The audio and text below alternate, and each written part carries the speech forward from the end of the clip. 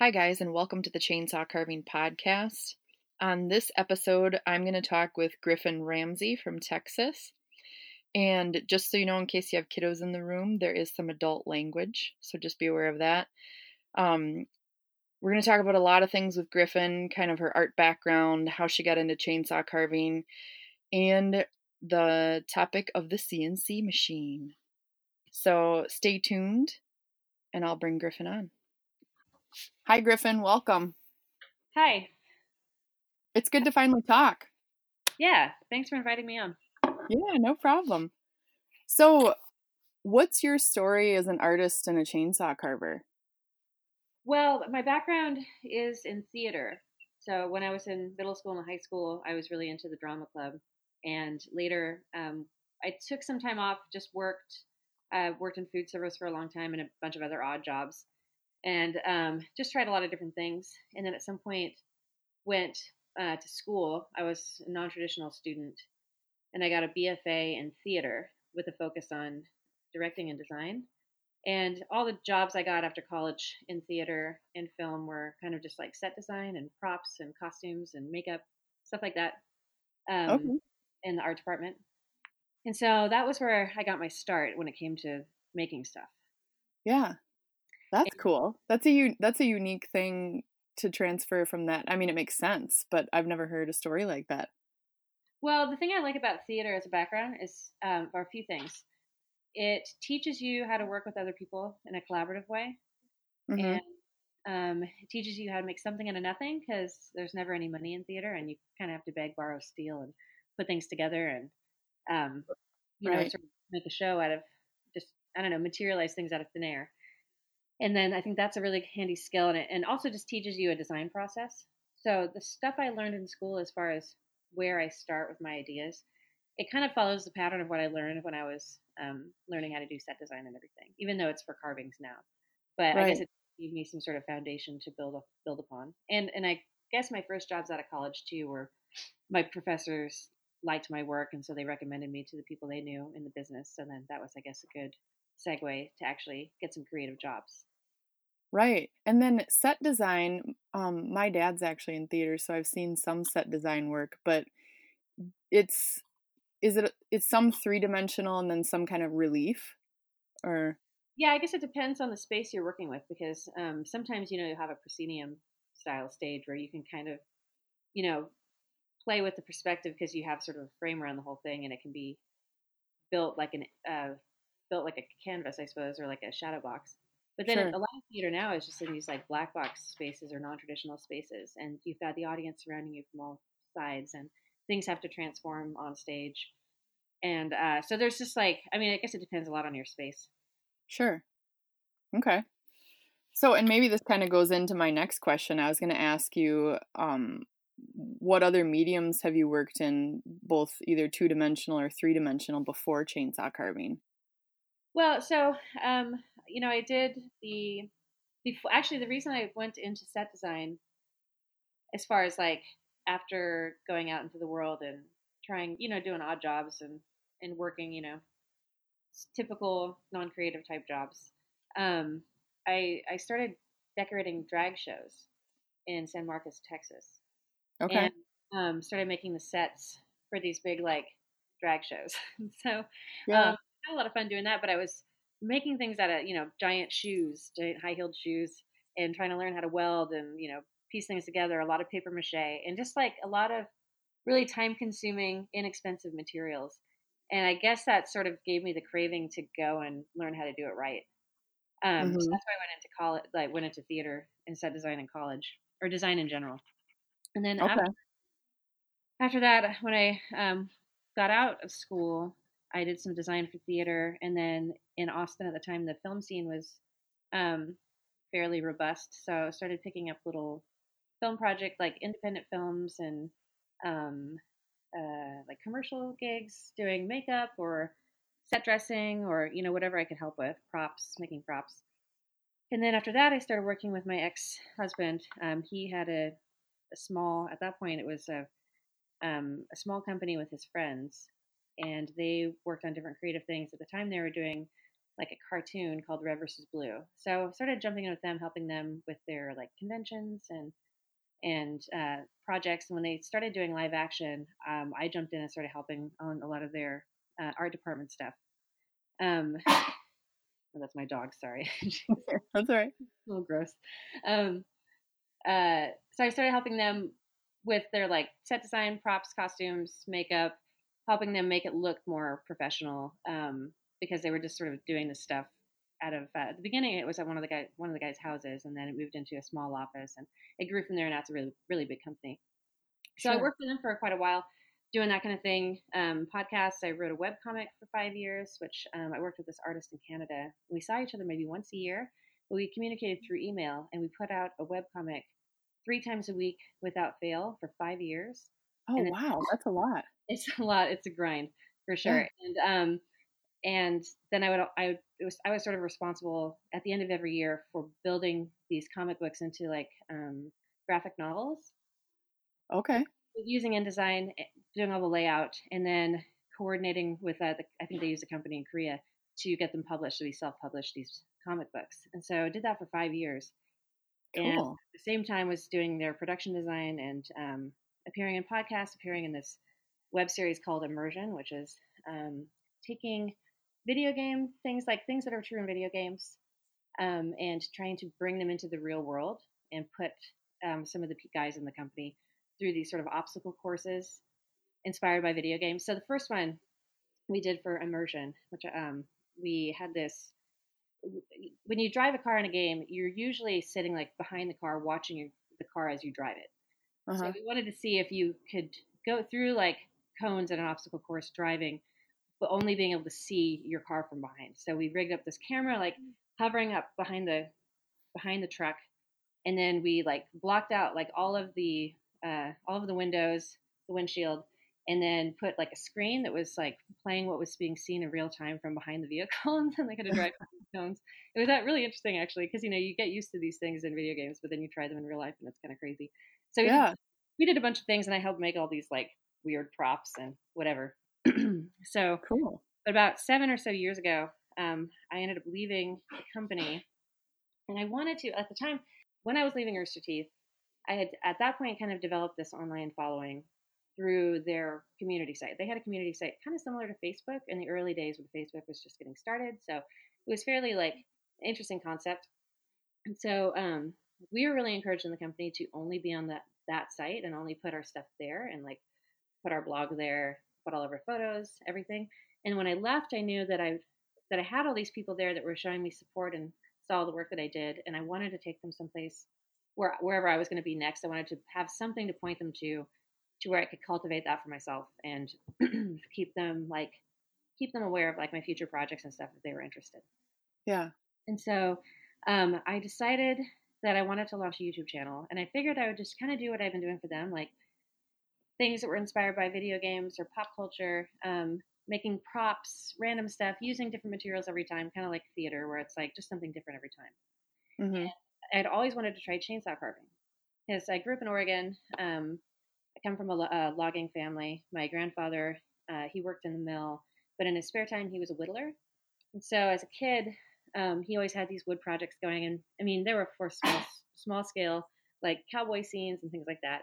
He would carve all these like painstakingly by hand, and my grandmother would paint them. And he used to make me like cute little things. Like my favorite bird's a cardinal, so he made me a cardinal. He'd make me Oh, like cool. he would carve roses for all the women in the family. These like little brooches, roses. Yeah. But I insisted on mine being a daisy, which he got really annoyed by. But my grandmother painted this rose to look like a daisy for me. So I was enchanted by wood carving at an early age because of him. Mm-hmm. Growing up in Oregon, we only grew up. I was like 45 minutes from the coast, so on weekends we go as a family and like drive up and down and do the beach thing. And Mm-hmm. there's a lot of chainsaw carvers all along Highway 101. And there was this one place in particular that really like charmed me as a kid because it had totem poles. And it was this place called Sea Gulch in Seaside, Oregon. And I think the guys who own it, like it's still there, but it's not the same kind of place. At the time back in the 80s, it was sort of this like roadside attraction. And there were all these carvings like in the building and all around the building. And then there were carvings like up in these paths behind. You could go walk around like in the trees in these little paths. And there were all these little like carvings hidden around you, like kind of just like placed in this little world. And Yeah. crazy little buildings and structures and stuff that was like mechanical and moving.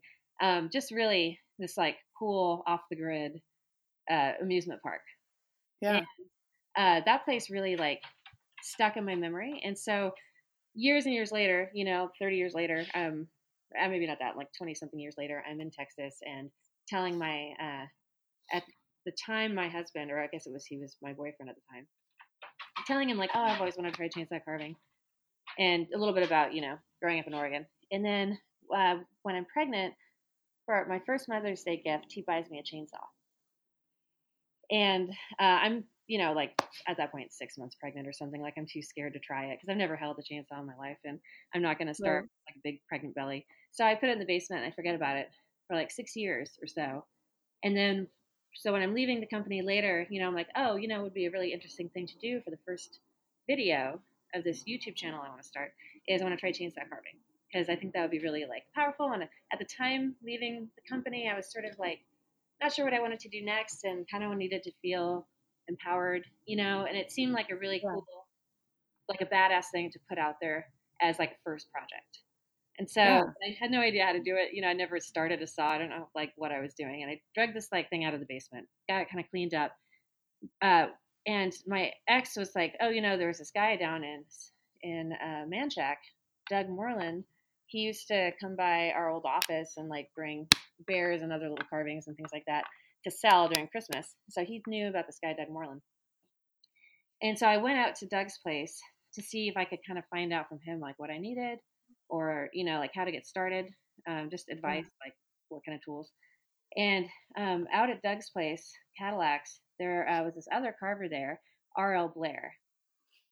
And so when I asked Doug if he would give a lesson, Doug's like, I don't really give lessons, but RL might want to do it. And so I asked RL, and it was like in the morning, and he was like, oh, yeah, sure. I'll give you a lesson. We'll carve an hour. No problem. But then later in the afternoon, I get a phone call from him, and he's like, hey, like, I don't really want to teach. I'm like, oh, okay. And he's like, I quit. I'm like, quit what? Like, quitting all this shit. I'm like, okay. So I didn't really know what he meant. But I'm like, hey, well, what if I just come out and I just work on some projects like out there because they had a bunch of like land around them. And like, if I do something stupid, just tell me I'm doing something stupid. But like, you don't have to teach me. I'll just like kind of hang out there. And he was like, yeah, all right. And so when I came back, I brought some Lone Star because at that point I picked up on what RL liked. And so I just kind of kept coming around with a case of beer every time, and then would bring out my saw, and then he would be like, oh, well, you need to get a carving bar, call Bailey's. So I'm like, okay. So I go and get a hold of them and get it set up. And so at that point, they were planning an event. Well, they were about to have an event called Cadillac's Calf Fry, where it was really like a lot of things going on because Doug Moreland is this pretty locally famous singer-songwriter, country singer. He plays fiddle. He's written some songs like the Beer Song that went viral on YouTube. So he's got like he does that, but he also will do carvings too, and he does a lot of Texas style stuff. So he'll go and do like a play country, and then carve like an armadillo, or some cow or whatever. So he's kind of got like a whole like traveling show. So he was having his event, which was like one part country bluegrass music festival, one part calf fry cook off, which calf fry is, I don't know if you know, like Rocky Mountain oysters or whatever that they're called, like like bull testicles. Yeah. They had like a big contest where they deep fry bull testicles. Like all the different calf fry makers around would come and cook their calf fries, and they would get judged. carve some like bull testicles as like a trophy.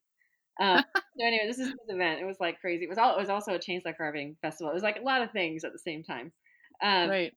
So he was like, well, if you want to just come out and embarrass yourself, you can just come and start carving at this event. I'm like, oh, like for my first time, just like come to your event and start carving. He's like, yeah. So I went out there and I was wearing like flip flops, like just ridiculous. I didn't have anything. I didn't know what I was doing. And I started just like hacking away this piece of wood once they got my saw started for me.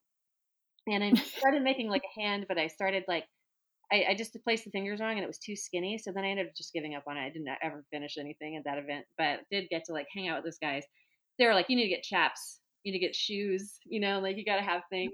And they told me kind of the basic setup with getting an angle grinder, die grinder. Um, and I actually couldn't afford the die grinder right away, so I just did the angle grinder. And so after that event, I felt like I could at least, like take on that first project and maybe get it done. And so Right. I found a location. It was behind this. Okay, so here's the idea. At the time, Gears of War 3, it's a video game, was coming out, and they have a gun in the game called the Lancer, which is like a chainsaw machine gun or something. It's like a chainsaw gun. Okay. And so that's was the idea. Cool. It's going to be like, well, if this game's coming out, it's going to be really popular. People are going to be searching for it. I'm going to do a chainsaw carving. It's kind of like how, the game has the chainsaw gun. I'm going to do that. My friend's going to cover the theme song, and it's going to look really gritty and cool. And I'm going to carve the logo of the video game in wood, which is like a skull inside of a gear. And so that was the whole idea. For this one time I was going to do chainsaw carving, that was it, and I was going to do something different. And it took me like 2 or 3 days, maybe 3 days, to carve this little skull inside of this gear. And it's so funny now because I look at like the pictures of it, I don't have it anymore, of all the textures, and it's so like I couldn't get inside with the angle grinder, so it has all the angle grinder marks on it, and there's saw texture in places I couldn't reach, and it's like kind of funny. And I go to these events, when I started going to events and seeing what people are able to do, and I'm like, how did they get that perfect texture? How did they get in there? How did they get that detail? And granted, like there's a lot of skill out there, but it was also like they had the right tools for it, and it's kind of funny to see your progression in carving based on like the tools you get and the things you can do. Mm-hmm. I mean, it's a combination of improving your skill, but also just getting the fun toys. Right. And so, yeah, there's so many toys you can buy. Well, yeah, it's endless. You find out about them through other carvers and also buy them from other carvers, Yeah. Anyway, that was a really long rambling rant about how I got started carving. So the whole goal was to just do this one cool video looking tough with the chainsaw. And then I was like, oh, well, I guess I'm a carver now. And then it was just about carving after that. It's so fun though to hear other people's stories because nobody gets into chainsaw carving the same way, it seems like.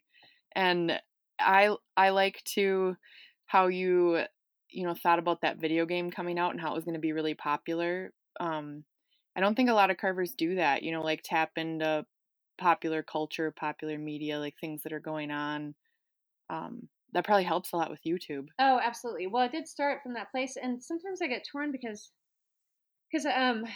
like there's a lot of aspects of my business that are about carving, but are something I'm doing something else, like editing or coordinating editing, or trying to find sponsors to pay for the editor, or like pay for part of the travel to do some of these trips. Because a lot of times, carving shows, you're lucky to break even. Unless you're winning against people like Simon O'Rourke or whatever, like you've got to figure out how to get your travel paid for and also hopefully make a little money for your time. So right. I'm trying to like balance that by doing videos and trying to find sponsors, and it has helped really offset some of the expense. And then also, of course, having Steele's help, I've been able to get a lot of equipment that I wouldn't probably have had the ability to invest in right away. So I've been really lucky. But a lot of that has been like just a lot of work that I've put into some of the social stuff. And I know I need to get better. Like I see myself in the advice I give other people, and I'm like, why am I not posting every day? And it becomes a full-time job. And I understand when carvers, especially ones that are a little less tech savvy, complain about how they don't have the time to do it. And I get it because it is time consuming, and I'm behind on posting a bunch of stuff right now. Right. It does like pay off. And I don't know, it's your approach and your goals with it. And I kind of got into a little, I never do this, but I did some arguing in the forums with carvers today on Facebook. Like, I never do that stuff. But I kind of got into this rant because somebody posted something about how they shouldn't allow rough outs or any kind of rough out carvings at shows. And I'm like, well... Oh, yeah, I saw that. I'm sorry? I saw that same post. Yeah. No, it got real heated today. And I was kind of interested to see, I wasn't the only one who is pro just any tool that works, But I can see people's point and the beauty of it. And like I was kind of trying to say, even though I was arguing in favor of using CNC, not to say for all carving, obviously, but for its stock and stuff, if you've already made it a few times and it's going to do well, and you have to make a bunch of them. I get that that's how you get perfect and good and how you get fast. But I guess it depends on what your goal is. Like, is the goal really to make every single thing by hand and trying to get faster and maybe less detailed to make it cheaper when you could do exactly what you want in your mind, carve it out, put all the detail and love and thought into it, CNC the rough out, and then go and add the texturizing. I don't know. And somebody made a point today too. Sorry, this is kind of a ramble, but I forgot her name. I wish I had actually the post in front of me. She made a point where like roughing out was the best part. I think it was a woman. Yeah. And I was like, it's true because like doing the rough outs maybe it's not as like fun because it's not the design process. It's like the stock stuff. But I hear a lot of carvers complain about having to carve stock when they want to work on their little daydream projects or whatever. I know I do look at if it were my, and it's not, but if it were my full-time job, I think I would like having a CNC, like you said, to create at least the rough outs for a lot of stuff so I could focus on sculpture. And I do know, just looking at it from a little different perspective, I started out hand carving and I actually studied Harley Refsal. And he's like a Scandinavian flat plane style carver in Iowa. And a lot of hand carvers will sell like blanks, and so you can like buy a gnome that's kind of bandsaw cut out already. Okay. Or so a lot of carvers, especially when they're newer to carving, they'll buy blanks that are cut out by someone else, and then they carve them themselves. And I don't know if they're quite as far as a CNC machine would take it, but so when I first saw the CNC stuff, I just thought of that, and I'm like, oh, it's kind of like buying a blank. But yeah, I mean, there's people on both sides, and they're both very passionate about what they think about it. One thing I've been really impressed with chainsaw carving is, first of all, like the first carving I sold was an owl, and I wasn't even trying to sell it. I was out with Doug and RL hanging out at their place, just carving some owls. And I didn't really like mine are real goofy and cartoony, and like they're up against RL's who they all look amazing. And I was just trying to like imitate what he was doing when I couldn't manage, like it just looked real goofy. But for whatever, this older woman who was walking around, she like fixated on it, and she just loved how cartoony it looked, and she really wanted to buy it. And I just was awkward because I hadn't worked out what they were going to do about commission or how we were going to do that. And they were just like, just sell it, you damn owl. So I'm like, okay. So I finally took this woman's money. I wasn't even sure what to charge for it. I think I charged her like $70. And Yeah. she was happy. I sold something by accident, and I had never had that experience, I guess, with other art forms. Just and not just with sales, I guess, but also with people from out of nowhere, from people from high school, like getting a hold of me on Facebook when they saw I was doing it. Like, Yeah. it's just all of this enthusiasm around it, and Yep. it is really sellable because it's so like different. Like you see a million paintings at coffee shops, but you see a chainsaw carving, it's like, whoa, what's that? Oh, that's cool. Right. And I know it's sometimes hard because people don't have the space or they don't know where they're going to put a sculpture versus like most people know what to do with a wall hanging.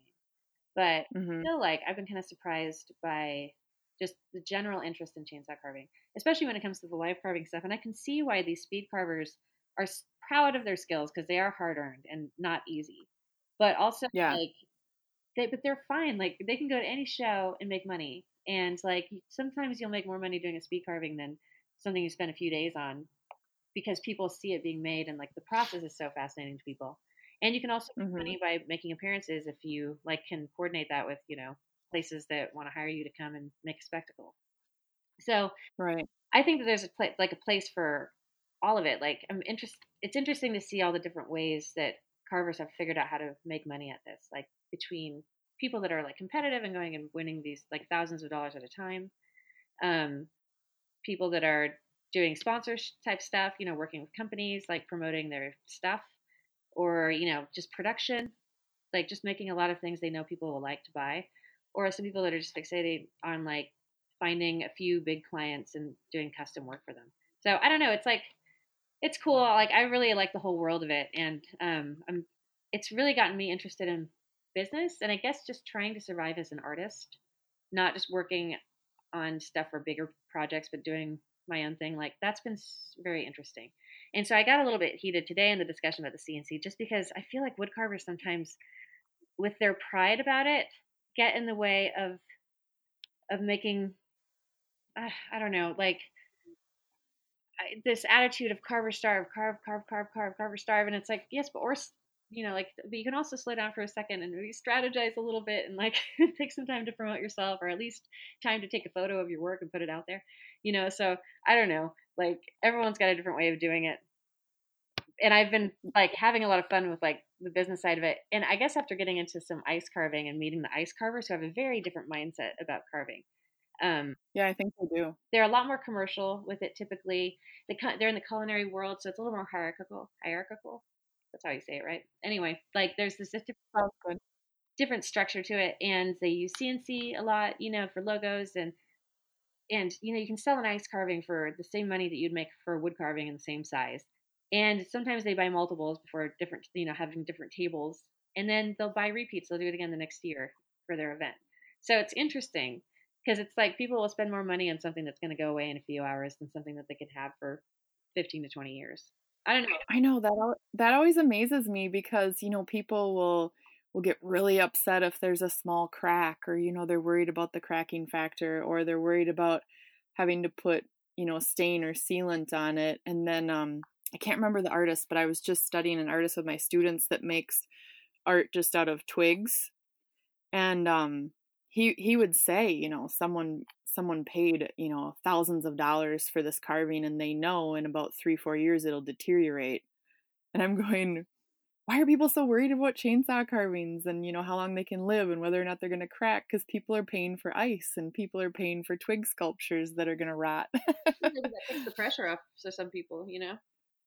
Right. But I mean, I'm getting rid of so much. Like, I'm trying to downsize because space in Austin's expensive, and my life is kind of going through some transition right now. I'm getting roommates and like having to get all the stuff out of my spare bedroom and storage and all this stuff. So I'm sifting through all this stuff and I'm trying to make hard choices about things I've accumulated. And I like to collect slash hoard, like Yeah. a mixture of furniture and decor and books and yeah, mainly craft supplies. I just have like tons of craft supplies. And then, once it starts to pile up, you forget what you have and you just buy the same thing over and over again. Got Uh-huh. like 3 bedazzlers because I keep forgetting I own one. So anyway, I'm trying to go through a bunch of stuff right now. So I think that people get maybe overwhelmed by the bulkiness. And I think that's maybe why sometimes these speed carvings can go for more money than the big competition pieces, because nobody knows where they're going to put a 6-foot carving necessarily, or how they're going to get it home. Right. And I think maybe it intimidates them. But an ice sculpture for an event where they can take some cool pictures and put their logo on it, it's just interesting, the value of things. And the thing that I think is interesting is how it's like if you value your time and try to figure out a way to like make more, like keep the price point low but not burn yourself out or whatever. If it's like, I feel like there was like some little bit of animosity about rough outs and things like that, but you don't see the other side that's like trying to figure out this production thing, or like how to keep some consistency or place orders or tables or whatever, like you don't see the other side going and hassling speed carvers. I don't know, like Yeah. I'm gonna probably start a bunch of shit just by this conversation. I'm sorry. I bet we will. It's just one of those things right now where people are struggling with how to deal with it, whether to accept it or not. I mean, I think it's coming whether however we feel about it. But I kind of think that as far as the business end, anything that can help a full-time carver to, do that production work faster without breaking their body so that they can then focus on what they love in the sculpture. Well, yeah, and making it accessible to people who can't afford really overly priced things without lowering your value, because that's the thing I'm struggling with too. It's like a lot of the people that follow me are younger and they don't have tons of money, and they don't need something big because they have apartments or whatever. So I'm like, well, how am I going to get carvings to these kids? Or I'm saying kids, because I'm almost 40. But anyway, like these people, like I can't charge less for my time, and I can't stand doing repeats anyway. So like I can only make like a couple of things in the same thing before I get kind of tired of it. So I don't know. Like I'm experimenting with it. The way I justify it too, it's like if you go to an art fair and you look at, like we have this one Pecan Street in Austin, where it's just like a whole mix of different kinds of things, like welders, glass blowers, lamp workers, painters, craftsman, Mm-hmm. furniture maker, whatever. And for the most part, like a lot of the ones that are fairly successful, I mean, there's some you see that they've painstakingly done everything by hand, but a lot of them start to do repeats. You can tell they mass produce some things, or they do prints. Like there's this one artist in town, and I love her work, and I bought a couple of her original oil paintings.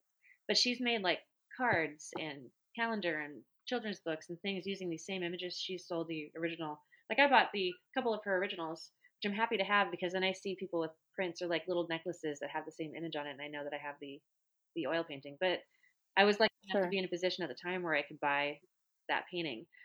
But she still needs to make. She put all that work into it, and even if she was lucky enough to get what she put in hours, like that thought is worth something. And every other company, every other like business figures out a way to like make the most out of their ideas. I don't know why there's so much resistance in this community sometimes for that kind of notion. I don't know. I wonder if, because like in the painting world, if you're buying an original, it's an original and it's probably thousands of dollars, and if you're buying a print, it's a print and it's Yeah, $150.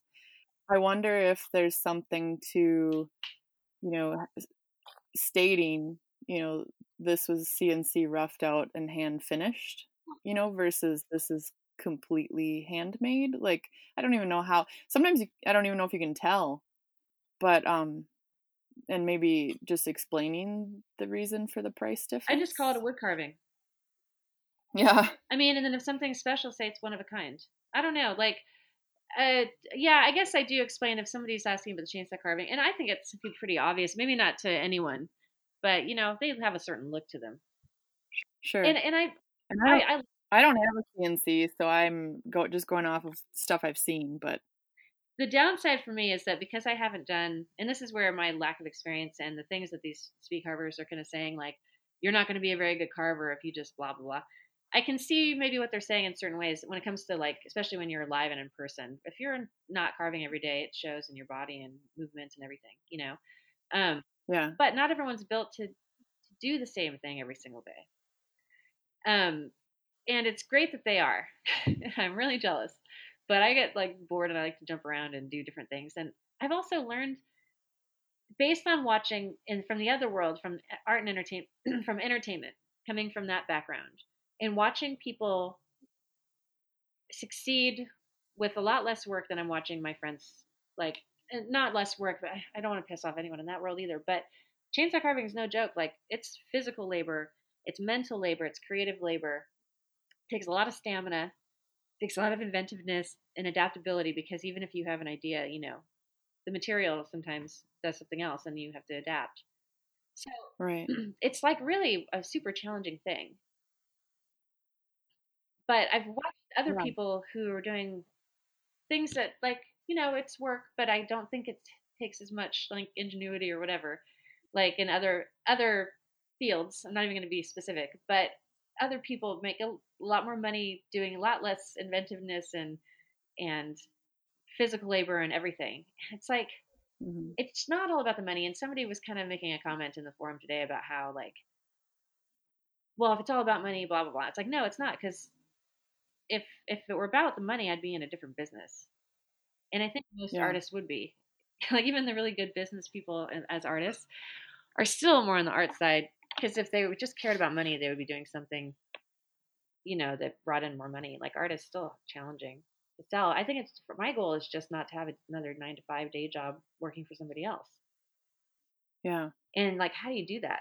And like the thing with carving too, and to your body at some point isn't going to cooperate, or you don't want to like you get sick, or like I'd like to have another baby, and I'm like, well, how am I going to do that? Like if I have to take a certain amount of time off of carving, like what would I do Right.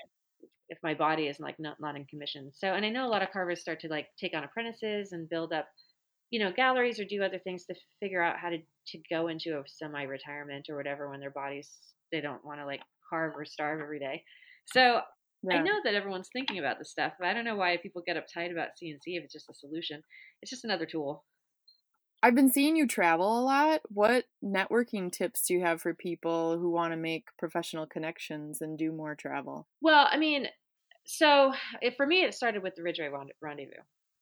that's where I started to meet the community. I mean, I was lucky enough, at least with Doug and RL, to meet them. And then at their cafe, I got to meet Ken Tynan and Damien from Pennsylvania. They came down. And then they told me about Ridgeway Rendezvous. And then I went up there, and that's when I started to plug in to the community. And there's other places that can do where like other places where you can come into the carving world and you don't have to have a lot of experience, but you can go and meet people and present your work and carve in front of an audience. Like Chaptacular, I think you can apply to that one. I don't think it's like an invitation only thing. Like there's some of these more gathering style ones where it's like I guess easier to go and to make friends. You meet Yeah. a lot of people, and not just like Americans or North Americans, but like internationals. Mm-hmm. And then Facebook obviously is great. Like every time I see like once you start adding carvers, you start to see more carvers pop up in your like suggestions. And so Yep. my rule of thumb is like anytime there's a chainsaw carving in a profile picture, I'll add them. And Yeah. I've started doing that with ice carving too, just to meet the community. And then as I travel more places, like I guess the first international carving trip I took was the English Open because Tim Clock, I met him in Pennsylvania at Ridgeway Rendezvous. He told me all about, Mm-hmm. oh, you've got to do the English Open and you got to like go to Carve Carbridge after that up in Scotland because like a lot of the carvers will kind of road trip and do two together. Though I do think it's getting Right. harder to get into Carve Carbridge because I think they can only sustain a certain number of carvers. I mean, and that's true for some events, are smaller, and that's why they have to be invitation only. Yeah. And some are like can take on more. Like English Open's got quite a few carvers. I think it's like 30 Mm-hmm. something people competing in that.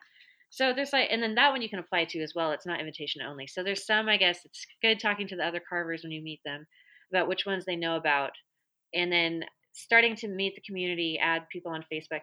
I've been a fortunate side effect of the YouTube channel. All right, so there's ups and downs of it. Let me start with the upside. The upside is that I get a lot of invitations sometimes because people are aware of the videos and they've seen them or they've been shared, and so Yeah. I don't have to meet some people in person before they've seen some of my work. So that's been really beneficial. The downside of the way I started with the YouTube channel is that my first finished chainsaw carving, not the hand, but the gear. First thing I Yeah. ever carved for real is like out there for the world to see, and like I'm holding an Echo first of all. I'm not wearing any caps. Uh-huh. Like I've got the tiniest little like earplugs in. The whole thing. I'm trying to carve with the tip, and it's not a carving bar. It's like kicking back on me, and I look like I can barely hold the thing. Like, and I Yeah. watch it, and it's kind of endearing because I'm like, oh wow, look how far I've come. But on the other hand, I'm like, if anyone comes across this and sees it, they don't know what I filmed it necessarily unless they check the date. Like it's. I Right. had people make comments about how I suck at sharpening. Like they saw a video I put out in like 2012. And granted, I haven't gotten like much better at sharpening, but I have had a lot of sharpening lessons from every single person who watches me sharpen. So, Yeah. but I've been around at this point. But things people notice, like just dumb stuff I've done, and it's all very like public. So I Right. have pretty much. No, I mean, I can see that because I have some videos and I don't know if they're maybe like 5, 6 years old now. So not too long ago, but even now I watch them and I'm like, oh, that's terrible. But it's cool. And yeah, you fail very publicly. Yeah, but you get, yeah, right. Well, that's a good skill to have, especially for carving because it is so performative. Like a lot of carvers I know really thrive on the attention. And I think that's why some of us do it and why we go to these events. We want to be Yeah. seen doing our work and we want to show what we can do to like the crowd, but like also show off to each other. And I think we all kind of raise our game a bit when we're around each other and we also learn from each other. But like, even if I wouldn't say that there's any competition I've been to where any of it's felt like malicious or like any kind of like negative side of the competition. Like most people are like helpful and share tools and everything. That's good. Yeah, but I think we do like work harder around each other, work faster around each other. I mean, granted, we have to work fast anyway because of time limits, but I think we're all like, I do my best work when I'm surrounded by my carving friends. I feel like you feel pushed and challenged by your neighbors, even if they're not, actively challenging you. Right, for sure. Well, yeah, and sometimes just being around, like, the thing that I'm having trouble with, it's like, at the beginning, I was like, oh, this is just cool, and I'm just happy to be here, and wow, look, I can just do this thing. But then you start to, like, meet the community, and you, like, get your, like, carving heroes, Yeah. And then you're like, oh man, I'm at this event with my carving hero, and now I've got to like, you're not even just trying to like get it done on time. Like that was my goal for a long time, just finish. But now I'm like, no, I want Yeah. to like try to do well. Like I want to like hold my own here, Right. So I'm in this sort of uncomfortable in between, which maybe some carvers can relate to. I don't know, where it's like I've gotten a lot better than when I first started, but I see what people are capable of, and I'm like, oh, I want to get there. But I'm also not the kind of person that can carve every single day. Like I like this. This is my busy season, so I'm carving a lot more than usual. But I go through. Well, this last year I got really depressed for a while, and there was like a couple months I didn't carve at all. I just like, and I know actually quite a lot of Yeah. carvers go through depression, especially in the wintertime. Yeah. Struggle with it, especially because we're all outside most of the time, and like sometimes you just don't want to be out in shitty weather, hot or cold, Right. And so there's lots of things that can get in the way. And then the business side of things too, like trying to do it all because your brain, like if you are a creative person, chances are you're going to make choices based on those creative desires. But then you have to make all these business decisions. And I get what that person on Facebook was saying today, like, well, it shouldn't be about money because it shouldn't. Like, you should try to do it for the love. But I think most of us out there that are doing this professionally know that we can't do everything for the love. That's why people make so many like stock carvings and small things that'll sell and move quickly, even if they want to work on a big pirate ship figurehead or whatever. But Right. you know that you can make a 6 foot carving. This is my mistake. Like in the early days, I just wanted to carve big stuff, so I made a bunch of like 6 foot, 4 foot, 6 foot carvings, and then I just like had a shop full of fucking carvings that I like couldn't sell. So I learned Right. that lesson that I was told by all the carvers early on: make small, simple things that'll sell. And somebody was going on about how you just make them faster, and like, yeah, I mean, you're faster than a CNC. Just go faster, and it's like, yeah, you can go faster, but at some point, like, I don't know. I think we should be able to work on those little passion projects. Right. And I know maybe it's me. I need to be in better shape just in general, but when I carve at an event, I can carve really fast. Like I have the ability, but when I'm at home, if I carve and I work a full-time job besides, but if I carve really fast all the time, I get burnt out and my body hurts, and if I'm pushing myself to the point that I do at an event, I don't think I could maintain that very Yeah. long. Maybe other people can. Well, I do think that they've like right now I'm starting to feel better in my body. Like the beginning of this season, the first event, I was pretty sore the next day. And I Yeah. can tell, like, especially when I shoot video, when I haven't carved for a while, I just look like clunky and weird. Like, but by the end of the carving season, after I've been carving like every weekend and, trying to mix stock between, like, actually being in the flow of things, which I hear apparently every carver does all the time, everyone except for me. But by the end of the season, like, my arms are toned and, like, I have all the stamina in the world. I can carve all day and, like, I'm fine. My back doesn't hurt the next day just because, like, my body's used to it. I Yeah. do love that. I love being at the end of the carving season and being a little bit like sinewy and, suntanned and Yeah. fluid with the chainsaw. Right. I should carve more. And every time I go to an event, I'm like, I fucking need to carve more because I'll be like trying to hold my own with people that are just like, super impressive. So Right. I think we all suffer from imposter syndrome. And I definitely have felt it, I guess, because here's the other downside of starting with YouTube stuff. Starting with a background, like I had built up a social media following writing a comic for 5 years and hosting podcasts and, doing design and hosting web series. And like I did a bunch of creative work that was fairly public before. And then I jumped into carving and then I wanted to brand everything as stuff I was doing. Like I was running this like art gallery. I had this like art venue, music venue, warehouse, kind of grungy art gallery on the east side of Austin until I couldn't afford it anymore. And now I just have like a shop. So I had like all these things that I jumped into and like labeled with, but nobody, and the people that followed me, actually, I didn't think I would ever live down that comic, but they now like know me for chainsaw carving, but I didn't think it would ever happen right away. The downside is that when I went to like the English Open and I was just carving, like, was my first like competitions, and I tried to make this moon goddess, but it ended up looking, by the time, like, I pulled like the worst number. I got this like skinny oak log that had this big lump of like dirt in it. I ended up like having to cut the log pretty much in half to get rid of all this rot. I had this really skinny log, but I still wanted to try this idea, so I tried to make this moon goddess, and she ended up looking like this mangled woman sitting in a banana peel.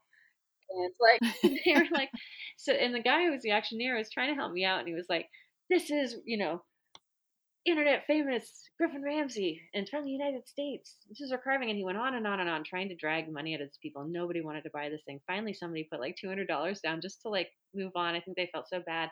And I felt so embarrassed. It was like, I've had some embarrassing moments in carving because everything's so public sometimes, but it was Yeah. excruciating. I wanted to like sink into the ground. It was awful.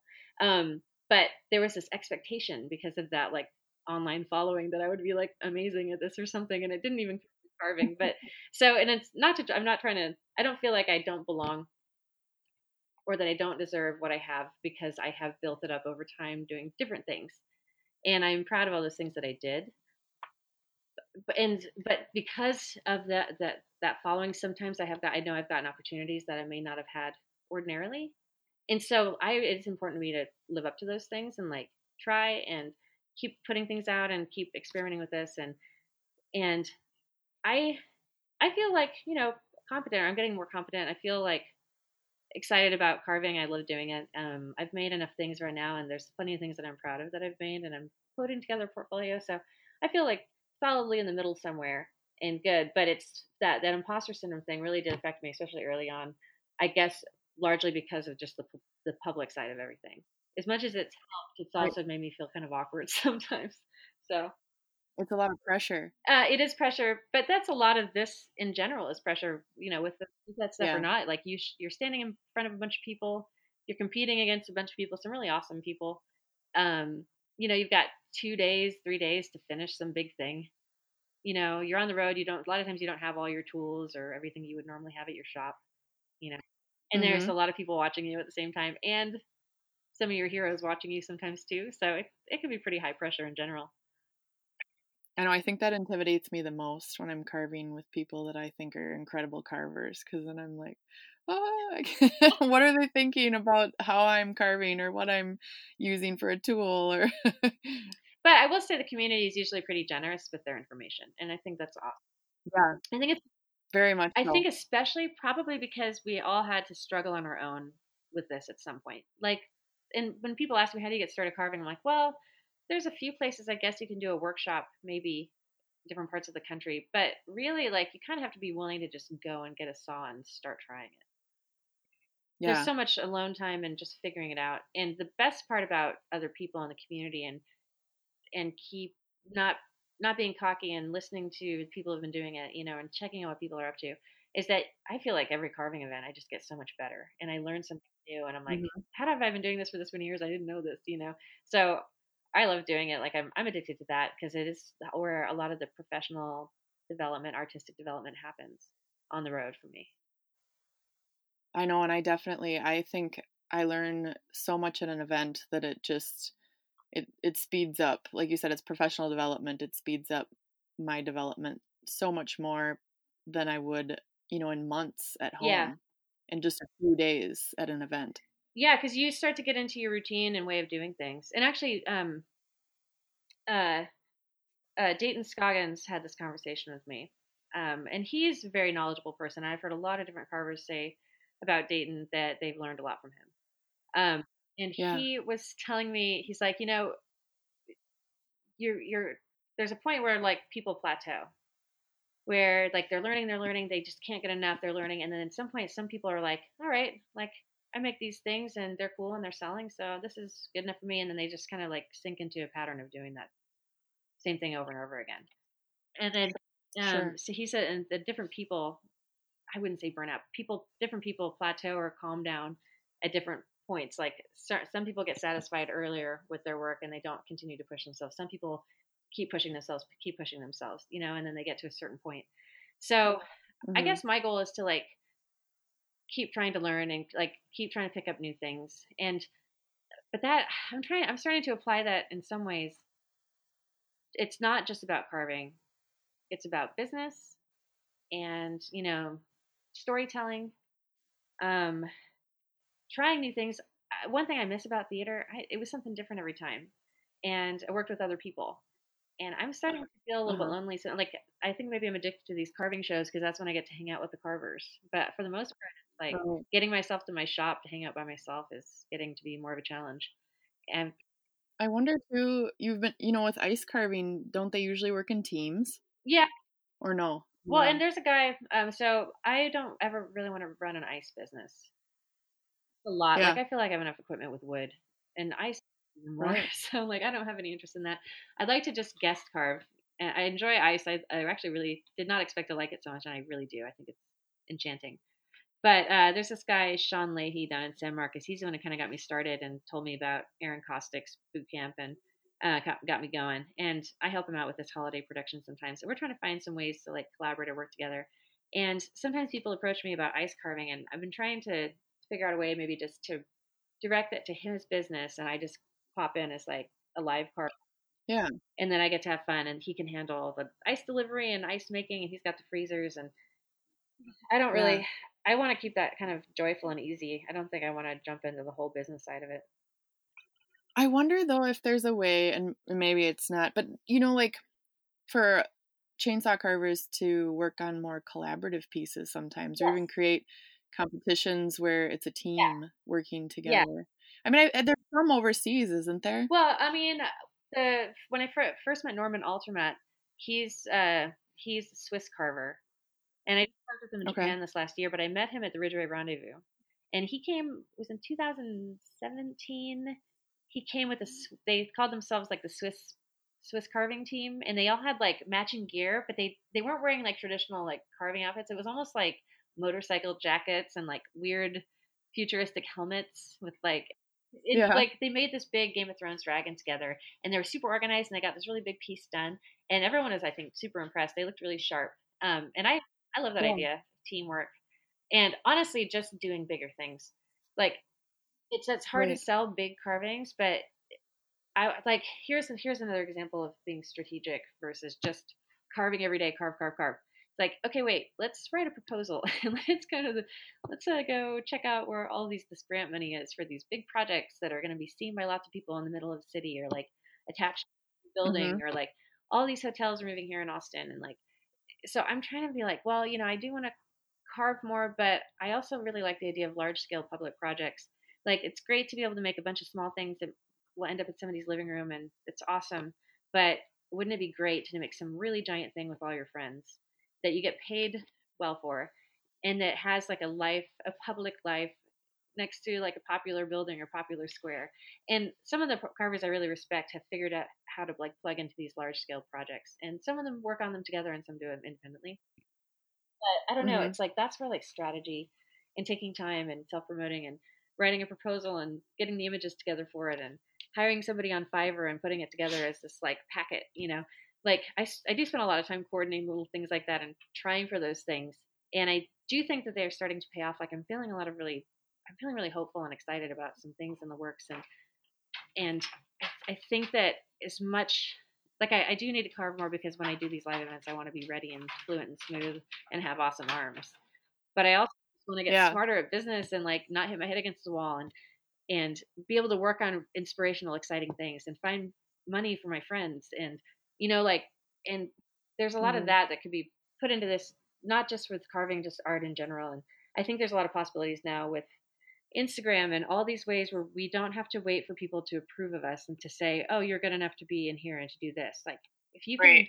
Right. There's no gatekeeper. Totally, and it's so true. But the downside of that is that you're now expected to do every single thing and be a marketing genius, and like Yeah. so. But I've been trying to like another thing about business is just learning what you're bad at. There's plenty of things that like I'm discovering about business that I never thought about that I'm enjoying and I think I'm good at. But then there's a lot of things I'm discovering I'm terrible at, and now I'm trying to just like reach out for help when I hit those holes in my knowledge, or Sure. how much I can even focus on something. And sometimes I have to pay for that, and it's like investing back in my business. So Mm-hmm. I'm sorry, I'm kind of rambling, but I'm excited about a lot of the stuff. But I'm excited about a lot of the things around carving, not just carving. No, I like that advice about the grants and the public art.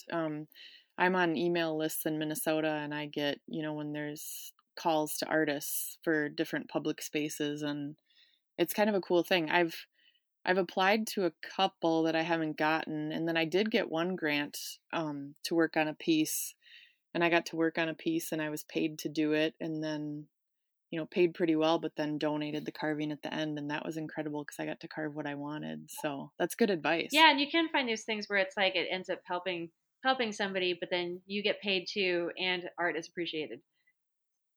Right. It's Yeah. possible.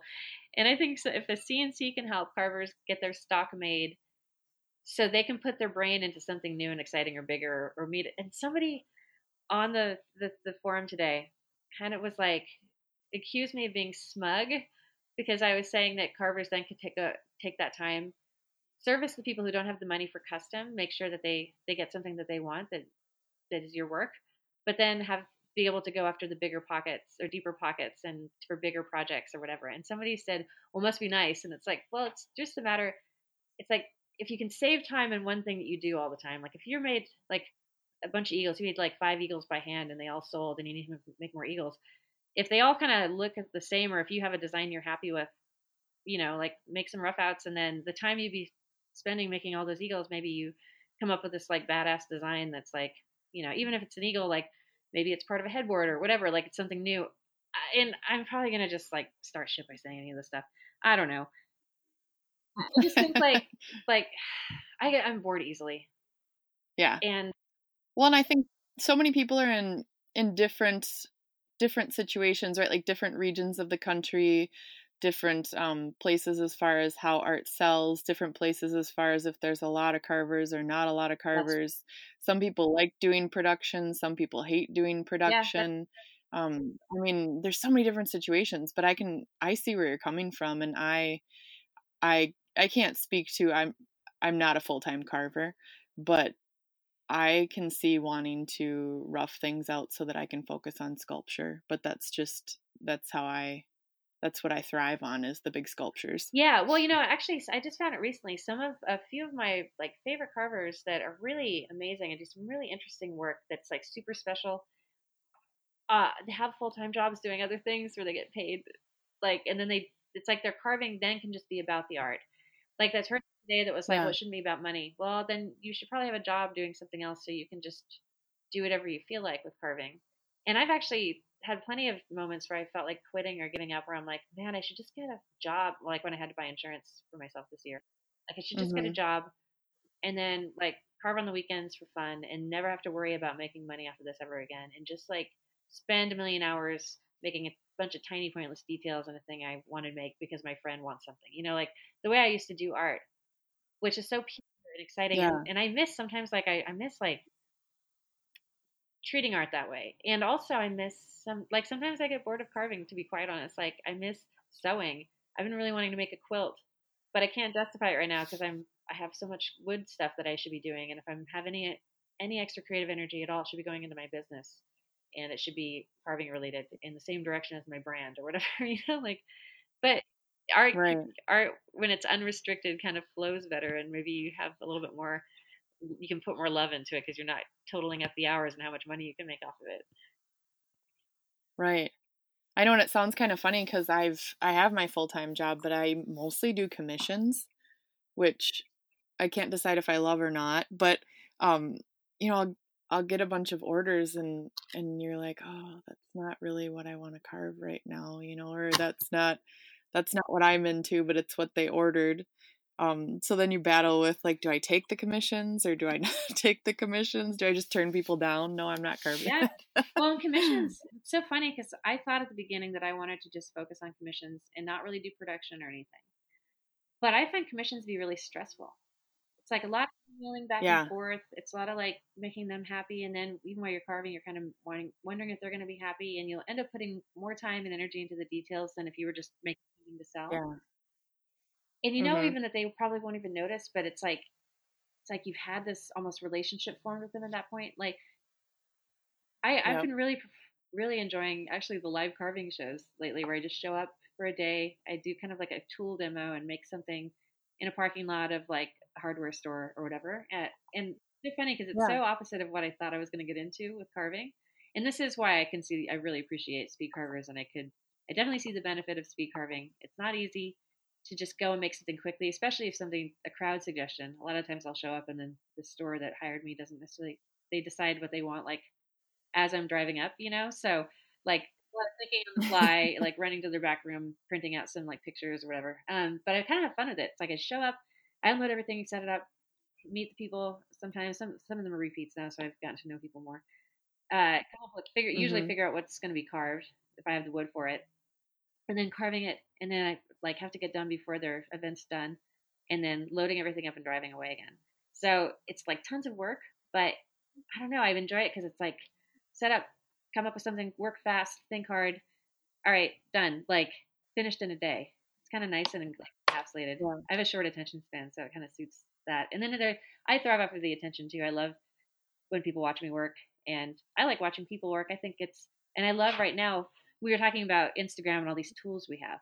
There's also a big interest in live art right now. You know, Yeah, a lot of that's people are true. really into live painting, live spray paint artists, and chainsaw carving is really like in a great position right now because it's so interesting and people are so intimidated by the chainsaw and so impressed that anyone can handle it, especially make something beautiful with it and quickly improve them. Yeah. So, and, Yeah, no, I've noticed that my students that are on YouTube all the time, they're always showing me live art, like you said, and I've seen it more than ever, even stuff that we would have never, 10 years ago watched someone do, and they're very interested in it.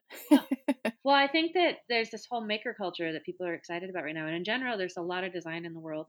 Like think about 20, 30 years ago, like there weren't nearly as many little startups and pop-ups and cute little places and cute little signs and like cute little stories. And I think there's a lot of thought and individuality at the moment, at least in North America. I can't speak for everywhere, but a lot of places, even Yeah. internationally, are getting little cute little things. It's like this renaissance. Maybe because Yeah, it's so many people exciting. have all of those tools now. I mean, if you have like a Adobe subscription, you can edit your own videos and edit your own photos and draw vectors and Mhm. like do pretty much everything from your laptop at a coffee shop. Yeah, it's cool. Yes. Okay, so I think I'm just looking, we've covered a lot of my Oh, questions just in conversation. It just kind of naturally happened. But I was going to ask you, um what what inspires you right now, like for the heart pieces that you really want to make yourself? um, I think right now I want to do some larger things or like full Yeah. spaces. Like there's this restaurant in Austin that I'm talking to right now that I would like to work with and help create a patio space. And like Okay. that's kind of getting back into that set design feeling of like a creating an atmosphere. But I still want to do your own Right. carving, but create like an area. Something I don't know, a little bit more something public and creating like an environment. So hopefully that will come through, and I'll be able to put some time into that and focus on like building like a big space or something. Yeah. Oh, that sounds Yeah, cool. and there's a lot of really cool places in Austin, and yeah, I guess that's exciting me. I'm also really want to thinking about because space is an issue, and I'm trying to like cut costs because I've gone through a lot of transition, and I'm trying to figure out ways to like save money and make more money. I kind of want to get rid of my shop, but it seems like a terrible idea. But I'm on the road so much, and I'm like constantly loading and unloading my van and like setting up a pop up tent, and it doesn't look super impressive. So I'm thinking about building a mobile shop on a trailer and like and Oh, sure. figuring out a place, sharing space with some place in Austin, and like maybe setting up in a more mobile kind of way and partnering with different groups that want to have like carving done. So, but the thing I worry about is where am I going to put my wood? I've got bigger tools like a bandsaw or whatever. There's all these things I don't know where I'm going to put them, so I don't have to downsize and get rid of things. And then maybe if whoever I join or space I join, maybe we can share some tools or something. I'm trying to figure it out because space in Austin is getting really expensive, and I'm in like the inexpensive part of Yeah. Austin with my shop now, but it's about to change and get more residential and a lot more expensive. And so I'm trying to figure out a creative Yeah. solution. I haven't seen this a lot with chainsaw carving, but in Minnesota, there's some towns that have, I'm trying to even think what they call them, but just like an artist community, or like just spaces, like, excuse me, in St. Cloud, there's a place and it's like this big building and it's 3 stories and there's studios and I think they pay like a membership or something to use it, but like there's a whole wood turning shop, and there's a whole wood carving studio, and there's a ceramic studio, and there's a painting studio, and people, they use it Yeah. together because different people have memberships to it. So like if you want to be a wood turner and you don't have any of the tools, you can pay and just use all the tools that are Yeah. there. Like I wonder if you could set something like that up for chainsaw carving, and it could be like a shared space Yeah, I'm not somehow. sure. Like, so Race Hoffman has been suggesting I teach some workshops because she's doing that and she says it's awesome. She loves it, and she's bringing in Yeah. like some consistent money that way. But I'm Yeah. not sure if I'm a teacher yet, though. I probably should. I think most artists find themselves in a position where they're going to be teaching at some point. Yeah. So I'm interested definitely in developing a little workshop or figuring out, if it's something I can do. And I know these studio spaces like in St. Cloud, I there's pretty much absolutely no teaching. It's just like you pay a membership and the space is yours to use. You know what I mean? Yeah, So I'm sure there'd have to be some kind of insurance with that, that's the tricky obviously, thing. I don't but know if I'd want to run one. That's like I'm trying to pick my battles a bit. I have a lot of interest, yeah. and I would like to definitely. When I talked about working with other people, part of that is like I don't want to be responsible for everything. Like, and Yep. especially when it comes to insurances, I've had to get so many different insurances this year that I'm paying for out of pocket, and all of the gripes. Anyway, like You end up running the shop and not making any art. yeah, for sure. And like, and with organization, I'm already having to get help just with answering my emails and trying to like follow through on things. So, and a friend of mine's helping me with sales and thinking more sales mindedly. Because my thing is I always like project sounds cool. I'll say yes to it before I even have that conversation. And I'm just trying to get better at negotiating. And I think it's something that a lot of people aren't comfortable doing. I and I the whole thing about women not really being trained to negotiate at an early age as much as men are, I think is definitely true. Though I don't know, I'm sure there's plenty of men out there that weren't ever really trained to negotiate either. And people always do. It seems like with art, it's like always up for negotiation what something costs, even if you tell them what it would cost. I don't know if you've Yeah. experienced that. I know, and it's funny because you're going, well, you don't really negotiate on much else that Yeah. you buy. The So plumber, you don't haggle with the plumber over like his fee or whatever. So and it's like my right. materials cost a certain amount. Like can't go to Home Depot and like convince them that because I'm not making as much money that they should charge me as much for sanding pads or whatever. Right. So I don't know. I'm trying to get better at like establishing a value and sticking to a value. And I kind of felt like there was some Yeah. resistance to that idea for just like having to do every single thing by hand. It's like at some point, especially if you just get more and more skilled and faster and like if the trick is going faster and faster and getting more and more skilled, are you charging for that amount of skill? Or are you just trying to keep things fast and cheap for people? And that's good. Like I think it's good to have art that is accessible to all, and not just to people who have really nice houses or whatever.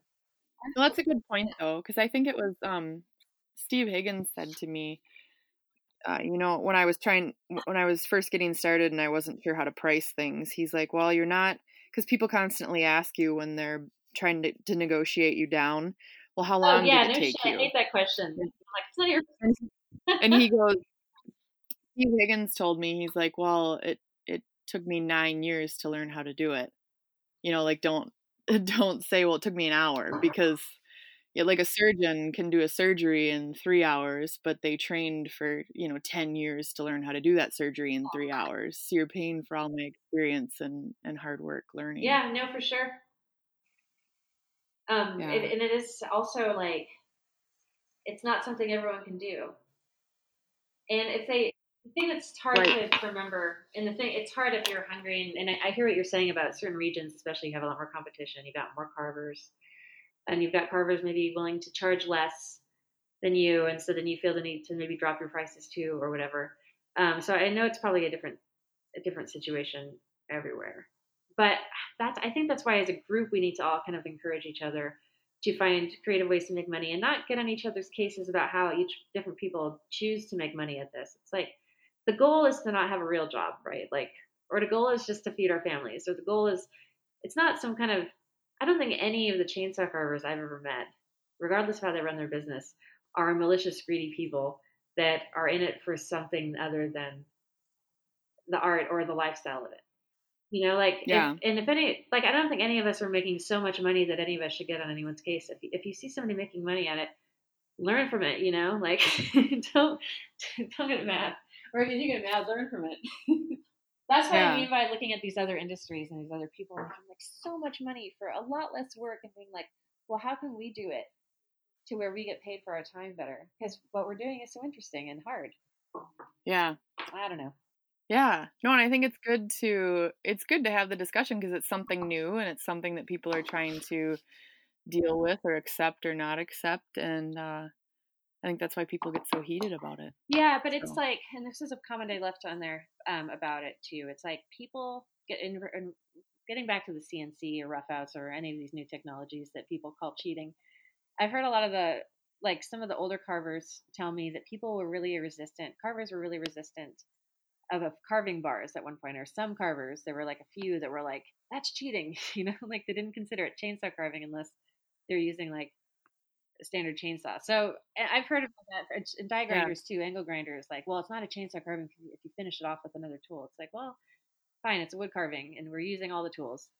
I don't know. There's some really interesting things you can do with CNC. If you do any logo work, companies really want their logos perfect. And how much time are you going to sit there with a Dremel when you could CNC that part? You know, I don't know.